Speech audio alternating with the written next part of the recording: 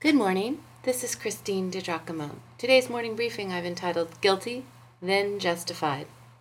17 years old, driving a new Firebird with just a couple hundred miles on it, the day before high school graduation. Oh yeah, I thought I was one bad chick. Loving the get up and go in that V8, having a great time with my buddies. Just didn't see that black and white sitting there. I looked down, saw I was doing 55 mile an hour in a 25 mile an hour zone. Dang!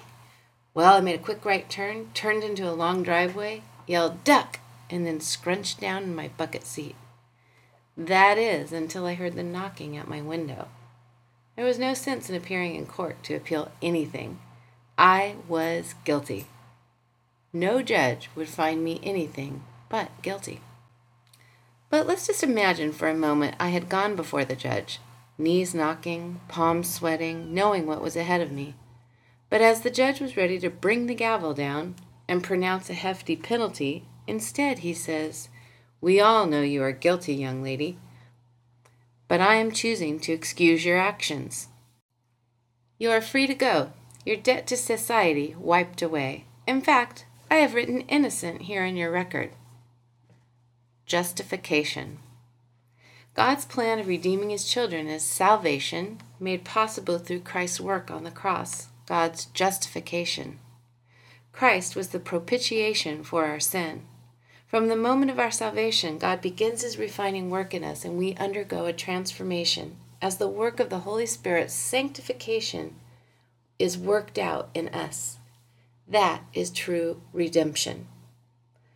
Quite a few shun words. Interesting. While several are obvious, justification is not necessarily so. The concept of justification, when it comes to salvation and Christ's work on the cross, must be seen in light of the justice system, which is why I used the above illustration.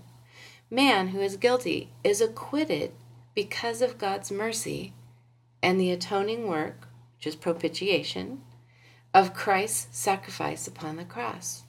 Oh, how the judge loves us! Once acquitted, as we walk with God, we experience the sanctification process. That is to say, we become more like him. Our holiness quotient increases. That is glorious. Now, our passage. We're looking at Romans 3, verses 19 through 28. Now we know that whatever the law says, it says to those who are under the law, that every mouth may be stopped, and all the world may become guilty before God. Therefore, by the deeds of the law, no flesh will be justified in his sight, for by the law is the knowledge of sin. Stop. There's the word justified.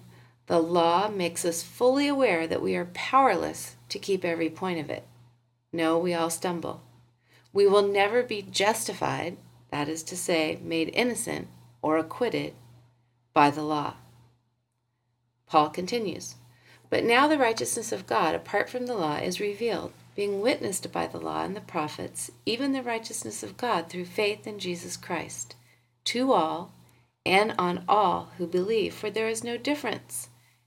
And this is a killer verse, "For all have sinned and fall short of the glory of God, being justified freely by his grace through the redemption that is in Christ Jesus, whom God set forth as a propitiation by his blood through faith, to demonstrate his righteousness, because in his forbearance God had passed over the sins that were previously committed, to demonstrate at the present time his righteousness, that he might be just and the justifier of the one who has faith in Jesus.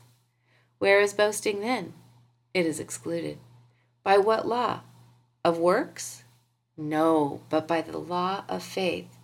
Therefore, we conclude that a man is justified by faith apart from the deeds of the law."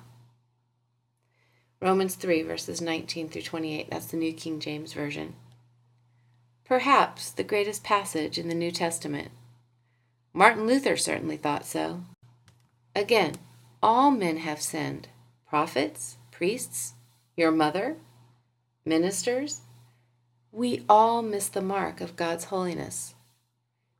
Man is made right with God, not through his works, not through the law, but by placing his faith in what Jesus Christ did on the cross for him. Saved by grace plus works? No. Saved by grace through faith. Well, I'm glad I did not have to stand before a punitive judge at 17 years of age, but I am much more glad that I will not have to stand before a punitive judge at the end of my earthly days. No, when I take my place before him, he will see acquitted, as Jesus has already gone before me.